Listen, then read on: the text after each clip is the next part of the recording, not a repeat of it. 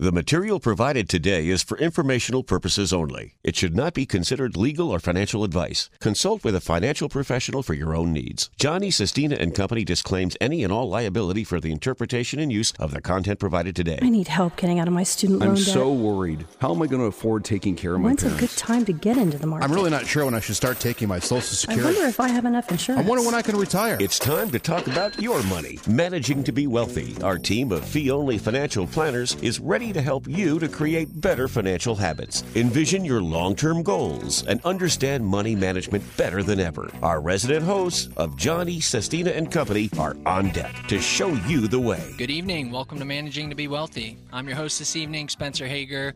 With me, Cole Hammock. We are both certified financial planners. Again, John, our founder, the last 3 times I've been on, it has been this group, and it's starting to feel pretty good. It does. We're kind of a unit, I Got think. the old game back together. Yeah, exactly. Yeah. Maybe we ought to have a theme song or something. Yeah. Like a team name. Yeah. Yeah, We'll figure there something you go. out. Right. Just the 3 of us. Yeah. And then we need Three's Company. That's Yeah, it. exactly. That's good. That's good. Yeah.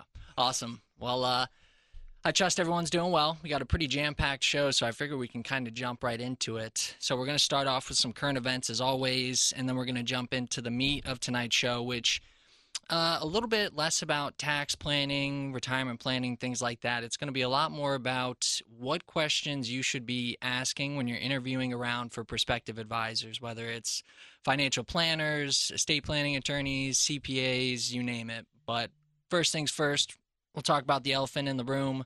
Second quarter GDP came out, gross domestic product.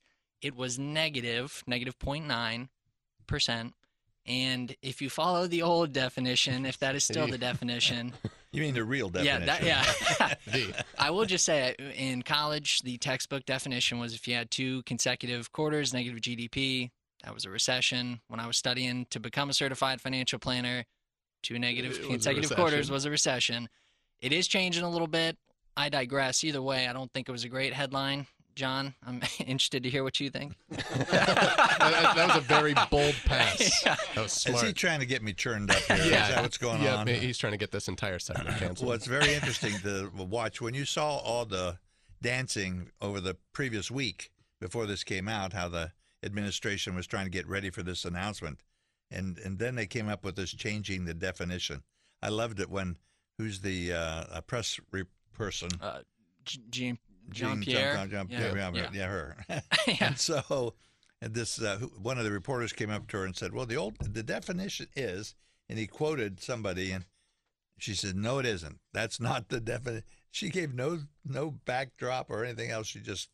That's what they do. They just cancel it, and if they cancel it and say it long enough, some people will believe it. So we're not in a recession? Well, according to the White House, we're not. According to me, you guys better work hard for the next 10 years. It's going to take that long to clean this up. Yeah, to play devil's advocate, because I have to, I will say I think most people have been saying they feel like it may not be a recession because the unemployment rate looks so good. That's what I've heard. I would kind of move past the semantics. If we weren't talking about inflation and how kind of rough everything was for the past several months as far as stock market not doing so hot, inflation's running pretty rampant. I mean, that alone, I think people are a little bit bummed out right now thinking about the economy. So whether it's definitionally a recession or not, I think people are a little bit down in the dumps for now. But Cole, give your thoughts. Well, no, I was thinking the same thing. I mean, labor's been the biggest piece, and so far, by and large, at least unemployment seems strong. I know we talked about the labor participation rate on the show a few times, which that one, not so much. And what is that one again? That's people actually participating within the workforce. So unemployment, that's the people that are actively searching. Are you casting aspersions against the millennials? No. Okay. As a resident millennial. I know. But yeah, it seems it's weird. You would think as soon as someone says, "Hey, we are in a recession," immediately things are going to be doom and gloom. But there's been no changes. Market's actually up today. Right.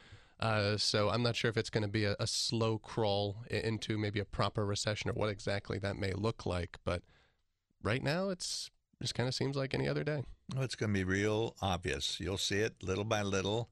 the companies will begin to demonstrate they cannot afford the increased wages, because they have to give increased wages, because although wages have gone up, Sure. they've not kept up with inflation, especially after taxes. And after this new wonderful giant bill you promoted there, Cole, where they're going to give $250 million or billion. Oh, $1 billion, yeah. Yeah, to companies who don't need it. More money, John. Well, they don't, but wanted to make sure they gave it to people who don't need it. And of course, you never guess it, but perhaps that'll contribute to inflation. Yeah. Because these people don't need it. So why did we do it? If everyone's trying to buy their products, they don't need any helping hand. Oh, and when you put it like that, now I'm scared. Well, I think there's some reason to be a little scared, because sooner or later, we have to have people who will stand up. For example, I'm so disappointed in Manchin. I mean, I didn't wear my West Virginia T-shirt today because he let me down. He hit you hard. He let me down. He was a good old boy, and he just dropped it down. I don't know what they had to do to get him to go along, but that was not a good thing, because that's going to add more inflation. So you can pay, probably take us up to 10, 12% inflation. So you're saying it's the next 6, 12 months, probably longer still. You said 10 years. It's going to be a rough ride. It's going to be 10 years to get out of this, Yeah. because you can't just turn a switch and fix it. Sure.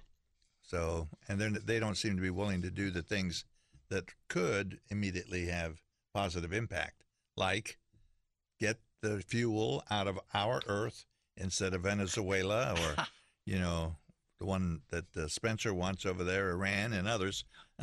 I am cautiously optimistic. You can't get me down, John. We're going to hope for the best.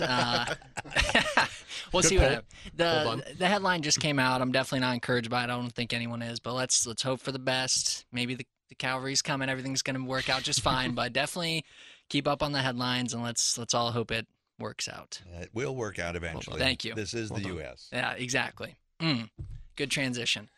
Next big one, and we may mute John's mic for it. The other one was apparently a lot of the federal student loan servicers have been told. Yeah. Yep. Again, John. Yeah. Oh, my Lord. I shouldn't have come today. We'll see what happens. It's still one of those deals I can't tell if they're trying to pick up headlines, but apparently a lot of the federal student loan servicers have been told hold off on sending The bills. bills. So the feel is maybe they're going to push forbearance again. I still don't know.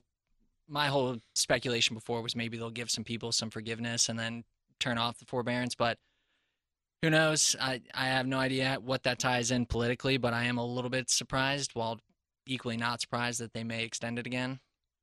Yeah. I think it's just a bargaining Yeah, chip, exactly. we talked You about. think so. they're trying to get votes? I think might be trying Oh, to I get see. votes. Because the young people are way down on the list as far as their approval. You know that. Oh, yeah. That's the millennials too, Cole. Yes, and as a millennial, I need all the help I can get. You know what I'm kind of curious of with this, though, is the fact that they keep the forbearance on. A couple months ago, looked really, really attractive to do some student loan refinancing. For anyone I'm working with who has federal student loans, the rate's at 0, so it makes no sense. At least in my mind, it doesn't make sense to refinance the loans to private and start accruing interest. I do wonder if they extend it another time and rates keep going up, if it's going to even be attractive to refinance at that point, which could be kind of a downside of it. I mean, if you have those federal student loans and you don't have to pay, opinion aside, it's good for you that you're not paying it, and you can probably Absolutely. pay down the principal without interest. But I wonder if when they do kick it back on, you're going to have that old interest rate and no real incentive to refinance it. Or even a higher interest rate. Right, exactly. So we'll see what happens. Same 2 cents as always. Keep an eye out because it was set to end at the end of August, and if they extend it again, you've got some more leeway to run with to try and pay down those loans. We'll see. Well said. Yeah. Yep. A couple more, and we're going to run into the end of this segment, and we'll pick up on the next one here. But what I want to pick up on next, I think everyone can feel, is with all these delays and the problems with the airline industry. Apparently, it was Lindsey Graham. He proposed a bill to potentially increase the mandatory retirement age for pilots. So we're going to pick up on that, one more event, and get into the meat of the show in the next segment. You're listening to Managing to Be Wealthy on 610 WTVN. You're listening to Managing to Be Wealthy with fee-only financial planners of Johnny, Sestina, and Company. If you're looking for the latest stock tip or how to time the market, you've come to the wrong place. If you want help navigating all the moving pieces of what makes a financial plan successful, tune in and take notes. Welcome back to Managing to Be Wealthy. We are picking back up on current events, a few more to get through, and then we're moving into the main topic. And when we were wrapping the first segment, we were talking about the headline that there was a bill that was proposed to increase the mandatory retirement age for commercial airline pilots from 65 to 67. I thought this was interesting because I've pretty much been getting caught up to speed on the whole historical process with this. It used to be you had to retire at 60 if you were a commercial airline pilot up until 07. Then they put a Band-Aid on it, increased it to 65, and now they're saying 65 to 67. I think we all know it's because of all the cancellations. There's a little bit of a shortage in supply for pilots. The interesting part is at first, I'll be honest, I was pretty ignorant about it. I was like, oh, pilots must be pretty happy about this because if you want to keep working longer, you can. A couple of people I talked to about it, they were more saying that this is going to be viewed as more of a Band-Aid, and also you could be hurting pilots' compensation because you're essentially moving them back on the seniority ladder. Any opinion on it? Yeah. I mean, the opinions, both sides make sense, right? We obviously want to have pilots stick around a little bit longer. I think it's been projected that we'll have about 14,000 retire in the next 4 years. And I don't know that we're going to have 14,000 new pilots within the next 4 years. It just seems like the actual training behind it is very rigorous, and not everybody's doing it. Wait a minute. You guys have me a little confused. You know that's easy. But so we don't have the age changes that I've been hearing about, like 50 is the new 30 and 65 is the new 25. What is that? Haven't we been hearing those things about aging? I've not heard that from the FAA. Yeah. Oh, the FAA. I thought it was interesting because I don't know. I've gone on 2 flights pretty recently, and pretty much I had 2 hour-and-a-half layovers, and I started to complain to someone about that, and they promptly told me to get over it, and that was pretty good. So you're lucky it was only one. Exactly. So we'll see. I don't know. It's just got introduced. It may not pass. This is super early, but I thought it was interesting, and a lot of people flying right now in the summer, so I think we all can relate to the story a little bit. Last quick one. Talking about the lottery. You're going to win? Yeah.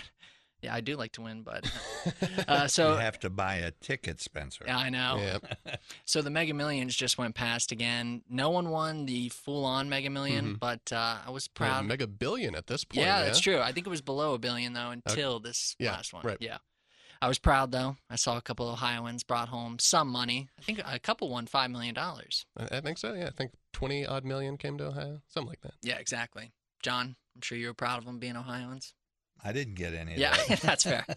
The real reason I brought it up is to selfishly say that if anyone knows one of those Ohioans who won the lottery, tell them to get on Spotify or another podcast provider, look up Managing to Be Wealthy. Smart. Episode 225, Managing a Windfall.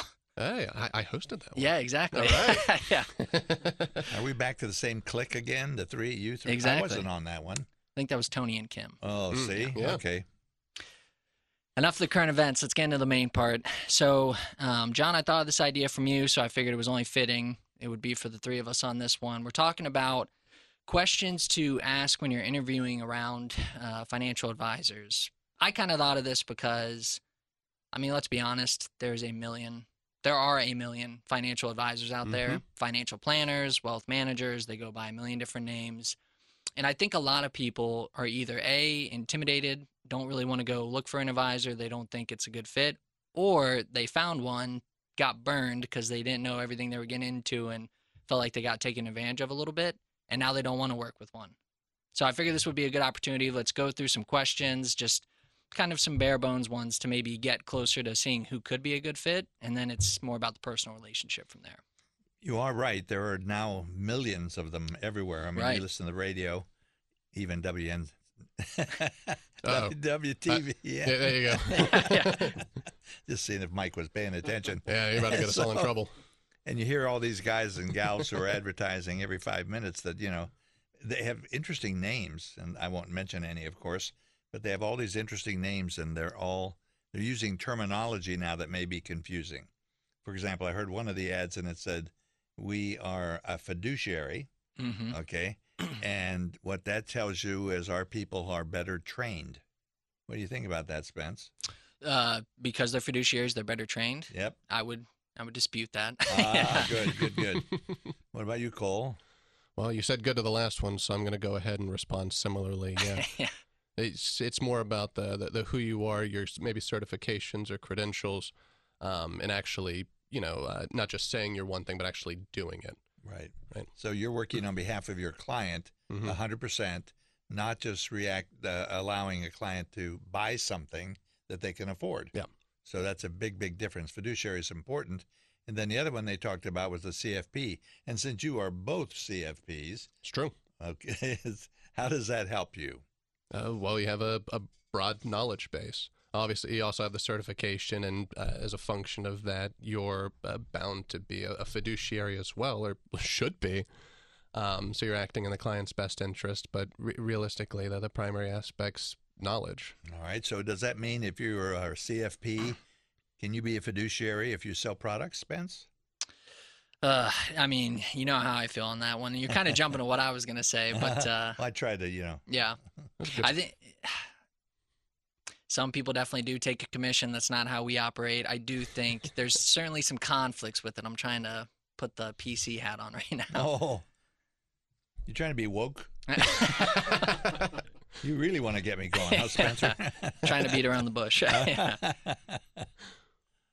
No, I mean, I was going to say that, though. I agree with you. From the credential standpoint, obviously, I would say certified financial planner, if you're looking for a financial planner, is pretty much the gold standard. Right. That being said, can you find a certified financial planner that operates completely different than someone else in your same city? Absolutely. So there's a lot into that. To your point, I was going to say, I think that's the first question you have to ask someone is, how are you compensated? You at least have to. It's a great place to start. Right. If you're interviewing around, you have to know how they're getting paid. Doesn't mean that if they are taking a commission, if you're comfortable with that, then that's perfectly fine. But if you don't know it's coming off the top when you move into something, I think that's a little bit wrong. You should at least know what's coming up. But you agree with that question? Yeah. You know I do. Yeah. You know I do. Whenever we talk to individuals for the first time, that's one of the first things we review. How are people compensated? Because it is that important. That's what they should be aware of from the beginning. There's your commission-based planners, your fee-based planners, and your fee-only planners. All very different. What's a fee-based planner? Yeah, that's our least favorite. Yeah, what is Because that? people always confuse that with fee-only, but it's really a hybrid of the two. So what they'll do is they'll charge you a lowball fee essentially to get you in the door, and then they'll use that financial plan as an opportunity to sell you products along the way. So there's the flat fee component and commission. Oh, okay. Yeah, so not fee only. Well, when you go to interview a planner, the first thing you ought to do is see how much they're really interested in you, because that's the key. You need a planner who's going to pay attention to your needs and your wants and your goals. And so one of the questions I think is important is the planner should ask you, what is it you're looking for? Why did you come to me? Yeah. What do you think I can help you do? And get that. We have that 10 question. We still have that. Mm-hmm. The magic 10 questions. Tell me, where would you be by next year if you worked with us? What would we have accomplished? Yep. And we write those down. And we focus on those so that the first year we're attacking the things that could be attacked. So you want someone who is interested in you, not interested in telling you about all the great investments, not telling you all about the great brokerage or the insurance companies or whatever it is. So make sure you pay attention. Yep, absolutely. All right, we're just getting started. Stick around for the back half of the show. You're listening to Managing to Be Wealthy on 610 WTVN.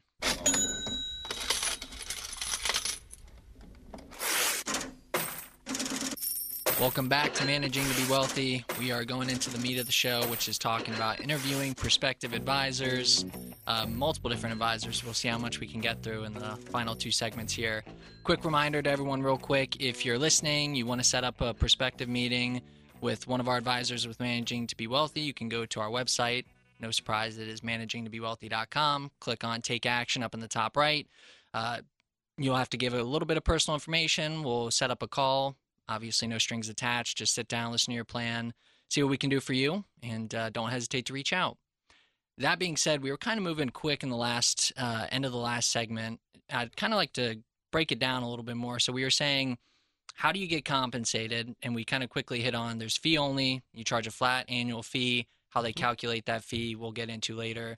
There's a commission-based planner. That means they take a commission. It could be in a couple different ways. We'll get into that. And then the fee-based is kind of a marriage between the two. If you're looking at a Venn diagram, it's in the middle. So, and then there's even hourly on top of that. I don't see it as much, but there are some planners who do kind of do it as a project-based. You give them something specific, they'll charge you a fee, and that's kind of how they operate.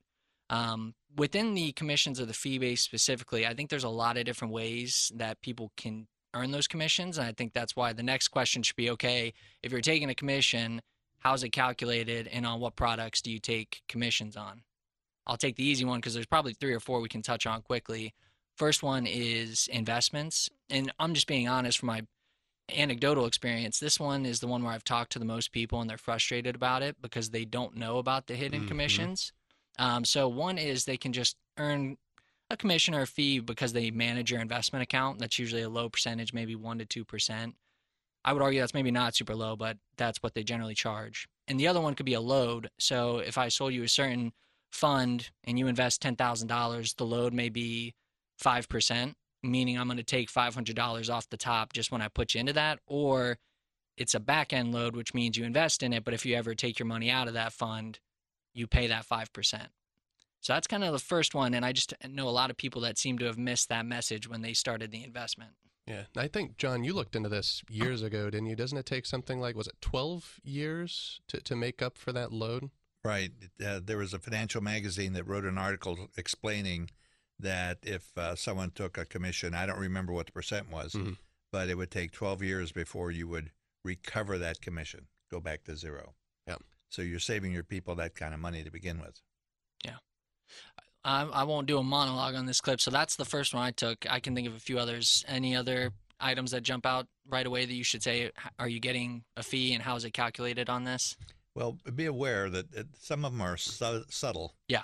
There's, I see advertising, we only make money when our clients make money. Well, that sounds good. Yeah, it sounds great, doesn't it? And then when their accounts go down, they make less money. Well, how are they doing that? They're charging a percent of the total portfolio. Yep. So you say, well, that's not a commission. No, it's not quite, but it's a subtle way that can affect your plan. Because if everything's about your portfolio and the size of your portfolio, then you may need to do some things like pay off your house or whatever else, and that planner may not want you to reduce the portfolio by $500,000. So be aware of those. I don't like those. Yeah, I'm with you. That's a great point. So that's one of the compensation methods Spencer was referencing, an AUM model, yeah. So an assets under management. It's very popular. Oh, yeah. But definitely to your point, something to be aware of. I know another compensation or another commission-based thing would be insurance. Yeah. Yeah, everyone loves talking insurance, your whole life insurance products, your annuities. There's immediately going to be something like a 7% commission, in some cases higher, just by signing up for that sort of product. Yeah. It's that's super common. I've even seen it where some firms now will do refinances in-house, mortgage refinances. And Interesting. Same concept. They charge like a quarter point, 0.25% based on the transaction amount. And so I think some of these questions people are going to catch on to. It's helpful because if you go into a room, get the sales pitch, and they hand you a 50-page disclosure packet, you're probably not going to catch it all. You hit some people with some pointed questions, hopefully that they're going to come out straight with you. If they don't, then that's a big problem, and you can actually take some action with it. But same concept, if you're going in somewhere and they're saying, we can do mortgage refinances, okay, do you get compensated on that? We sell insurance, do you get compensated? If they do it all in-house and you're comfortable with that and you prefer to pay the commission to get it all done there, more power to you, but at least you know what's coming out. Yeah. Well, my philosophy is there should not be any of those things in-house. Right. And so that's why we're big about having outside advisors, because we want the specialist. I went to San Francisco one year and hired, I think it was 5 or 6 tax lawyers in San Francisco to advise me on a very unique aspect of total disability insurance. Cost me a lot of money, but I got the best advice. Yeah. Couldn't find it here, could find it there. So that's what you want. If somebody is representing a product or whatever, they're usually going to come to you from that point of view. Go ahead, Cole. That's a great point, because the reason for that, and we've talked about this on the show, I'm sure, but you don't want a firm generally operating in a silo, because then there's no checks and balances, people looking over each other's shoulder to make sure everyone's doing the best work, because it's just assumed that they are. So working with those specialists, those outside advisors, you're making sure they're doing the right thing, and vice versa. And they're making sure we're doing the right. That's a perfect thing, because you have advisors who are representing you from every aspect. Right. And from a fresh point of view. Right. And the purpose ultimately being taking care of the client. Amen. Yeah, and I think I was going to say that the next point of question kind of ties into it. And I've been asked it a lot of times. I think it's a very fair question is, what's your capacity for your workload? And if you reach that capacity, what's the next step? Or do I continue working with you? Do I move on to another advisor? What's that look like? And I think that kind of ties into any advisor you're talking about. I've just, to your point, a lot of people ask, why don't you have, accountants in-house? Why don't you have attorneys in-house? John, I'm sure you've seen it a lot more than me. Cole, I'm sure you've seen it a lot more than me. I've seen enough good CPAs and insurance brokers do a great job when I first see their work. You throw their name out there amongst a lot just to interview around, and then the more you see them kind of fill up on capacity, the slower the correspondence becomes. All right. Sure. Just things like that. And I think that's a good question for the planner is you need to know if you send an email, what's the expected turnaround time? Is it a day, 2 days, a week? Is there an expected turnaround to make sure you're getting the quality of service you want? Well, I think we have a philosophy, don't we? A protocol? Yeah, absolutely. And it is? It's technically 2 business days. I don't ever see it go that long unless someone's out with a huge life event. But Exactly. Yep. So you got to. The most important thing is communication between you and your lead advisor. Mm-hmm. Remember, the financial advisor is kind of like the coach of the football team. You're the owner of the football team, but the coach is the one who comes to you and says, we need to draft a wide receiver, and that may be an accountant, or we need a lawyer, or whatever the case may be. And so they're directing and checking on all these players, making sure they're operating to capacity, and the client's getting the best service. You're not trying to replace the attorney. You're not trying to practice law. You're just trying to give a sharper edge to the client. I think that's what it's all about, making a good team around you. Last question on this, and the last segment we're probably going to touch on other advisors. Do you have a succession plan in place for the business, and what's that going to look like? Like I said, John, I have you in the room. We've gone through succession plans when you sold the business. So yeah, you got rid of me already. Yeah, Come on. We still have you on the show. Did you have anyone ask you about that before doing it? Sure. Oh, really? Was it pretty common? It was reasonably common, especially when I started to have more gray hair. Yeah. And they would say, what are you going to do? So I said, well, I'm going to find this guy named Cole, and he'll probably screw it up so he can take over. Yep, and that's why I'm not in the ownership yet. All right, so we're going to pick back up on this in the last segment. Stick around. You're listening to Managing to Be Wealthy on 610 WTVN. You're listening to Managing to Be Wealthy with fee-only financial planners of Johnny, Sestina, and Company. If you're looking for the latest stock tip or how to time the market, you've come to the wrong place. If you want help navigating all the moving pieces of what makes a financial plan successful, tune in and take notes. Welcome back to Managing to Be Wealthy. We're coming in on the home stretch here. Wrapped the last segment with how we pretty much wanted to end the conversation on how to interview around financial planners. There's only so much we can get into with it. But we were talking about succession planning. John, you were saying how people started to ask you that before you sold the business. Someone with a baby face like me, they're maybe not going to ask me what the succession plan is. But I do think the reason it's important is I think with any of these advisors in a perfect world, it unfortunately may not work out this way. It should hopefully be a relationship that's going to last a long time. You don't want to be turning over financial planners or insurance agents every 2 years and having to deal with pressing reset. So I think that is an important question to know. What's the longevity here? And if the plan is to have a succession plan while we're working together, get to know who's going to come next, or are you going to sell off to a bigger institution and then everything's going to change? I mean, I think those are some fair questions. Now, that's why we built the structure the way we did it. There's no one person working on a case. Yeah. There's the lead financial planner, and you guys are that. and then there's an associate planner, Mm-hmm. and then there's 100 people, it seems like, behind the scenes who are doing all kinds of work on behalf of the client. Yeah. And that's why we're in touch with the client maybe once a week on average. Try to be when we can. Okay. Yeah.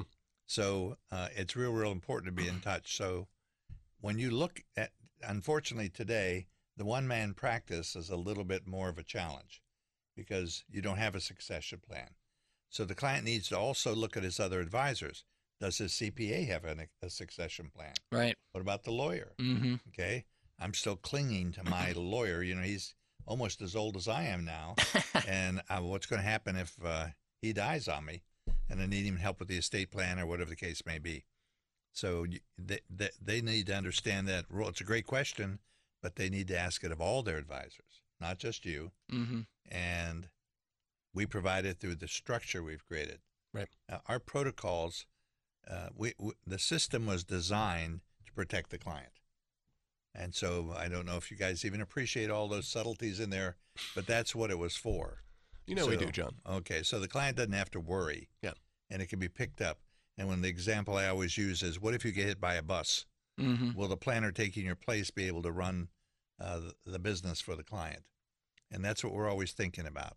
That's why we have the regular staff meetings. Yeah, absolutely. And there's staff meetings over clients. So the whole group is there as long as we can keep it that way. It's going to become too large pretty soon. But we go through cases and talk about ideas, and people learn things if they're new, and they give things if they're old, and everyone wins that way. And even when we have specialty outsiders, like last Monday we had Vanguard, right? Yeah. Mm-hmm. And they came and they answered our questions about their program and what it does for our clients. And, you know, we have a direct contact with a person, unusually in the Columbus area, who works for Vanguard. And we want to have that kind of contact. We want to have the ability to talk with your accountant, with your attorney, with your insurance person. All those people are significant, and they have good ideas. If they're the specialist, you want them attending to their work. Definitely. Okay? I'm not a lawyer, so I'm not going to practice any law. And then when I was young and getting started like you, Spence, I was attacked a couple of times by attorneys saying, "Oh, you're practicing law." That was because I said someone should have a will. Things were really different back then. Yeah. Okay? So same thing's true now. So you need all these advisors. You should worry about a plan, ongoing plan, and they should be concerned about you, and they should be concerned about each of their advisors. I could not add anything better onto that. I think that was a good summation. Oh, wow. It's Yeah. a shame we didn't wrap with that. We started a few minutes ago. That was good. Yeah. Oh, okay. I was trying to stall. Keep monologuing, John. So last couple of minutes here, I think very similar questions for the other advisors. It just changes a little bit. So with the accountants, I think the question is asking how they're compensated. I think it switches a little bit because it's probably more like, hey, what's your minimum fee? Is it just a personal return? Do you have a business tax return? How do you charge for both of those? Generally, you're going to get some different answers. And some accountants, because sometimes I know most people associate it with just who's going to file my taxes at the end of the year. Ideally, if you're being pretty proactive, you may be reaching out a little bit more than that to them throughout the year. And so the other question is, hey, if I'm sending you a couple emails throughout the year, phone calls, is there a bill associated with that? How's it structured? So it is a little bit different than financial planning, where sometimes I guess it may be a little bit harder for them to give you a exact dollar amount. Mm-hmm. Sure. Yeah, because a lot of theirs is projection world. Yeah. There's only so much they can do until you actually have the numbers, the W-2 in hand. But yeah. To your point, you still want to ask the questions if you can have them engaged, and ideally that's part of the service. They're not going to charge you hourly or bill you to do that, but engage them as often as possible to make sure that you're doing the right things for your tax purposes for your plan. Do you think the credentials matter? I know we kind of said last one, CFP is the gold standard, but it can be a lot of different things. With the accountant world, depending on what your need is, do the credentials matter a little bit more, do you think? I think by and large you should want to work with a CPA, Okay. A certified public accountant. I think there may be some instances where maybe it is fairly simple, maybe young 20s, just W-2. You might be able to get work with just a tax preparer. Yeah. That might not be the end of the world, but generally as you get a little bit older, your plan gets a little bit more complex, or especially if you're a business owner like John you had referenced earlier, you want to work with someone who has that expertise, that certification in their name. And the certification, the reason you're buying the certification is these people presumably have a larger base of knowledge. Mm-hmm. And so they're going to be, when they look at your stuff, they're going to think of ideas that you haven't talked about yet. And they're going to make recommendations that'll enhance your situation. Exactly. So be prepared for that. So that's why you have those people. You wouldn't want, your neighbor doing your legal stuff, would you? Not my neighbor. Yeah. All right, so a couple more with the accountants. One is I think the same one is what's your capacity. That's very important with accountants. Other one would be, and this is kind of an odd one, but I've heard it a decent amount. Is there a discount provided if we get you our tax documents by a certain time? I have seen more and more some CPAs will say if you can get us everything by early March, that will give you a discount off the top because it helps them from getting bogged down. I'm Doesn't hurt to surprised ask. early March is still early. Yeah. Yeah. Maybe it was late February. I don't recall. Okay. Yeah. The other one, for a lot of business owners, is I know some accountant offices will do bookkeeping. Will kind of bake that in with their services. Generally, it's an extra fee. I don't necessarily see that as a reason to shy away from it. But once again, for the same reason we don't like to do everything in-house, I feel like sometimes that muddies the waters a little bit. You can't tell if they're able to do both, give you those clear recommendations as the accountant and look over the books. Any personal experience with that where you disagree? Well, the question then to the advisor is, if whatever business you have, you ask that advisor, do you have any clients who are in this category? Okay, yeah. And so see if they have any experience there. If they don't, you don't want to be the guinea pig. So work your way through that with the attorney, all of them. One of the things is retirement plans. That'll eventually become a part of your legacy. Mm-hmm. And so you want somebody who knows a little bit about them so they can give you proper advice. We run into all the time people who don't know about stuff like required minimum distributions. Yeah, and I've had to talk to a few accountants about how a SEP IRA works. Right. Another business retirement plan. So you want to make sure you're working with someone who's in the know. Yep, the guinea pig. exactly. Yeah, I think that's a good point, John. You probably could ask that question to anyone, depending on what your situation is. If you're working in a niche field or a niche occupation, and you should ask the question whether it's the attorney, the financial planner, do they have experience in there? If not, and you feel like you may need some extra help, maybe that's the incentive to go continue interviewing around. So we flew through this show. Hope everyone enjoyed it. Please send it along to someone else if they're looking to interview around. You've been listening to Managing to Be Wealthy on 610 WTVN.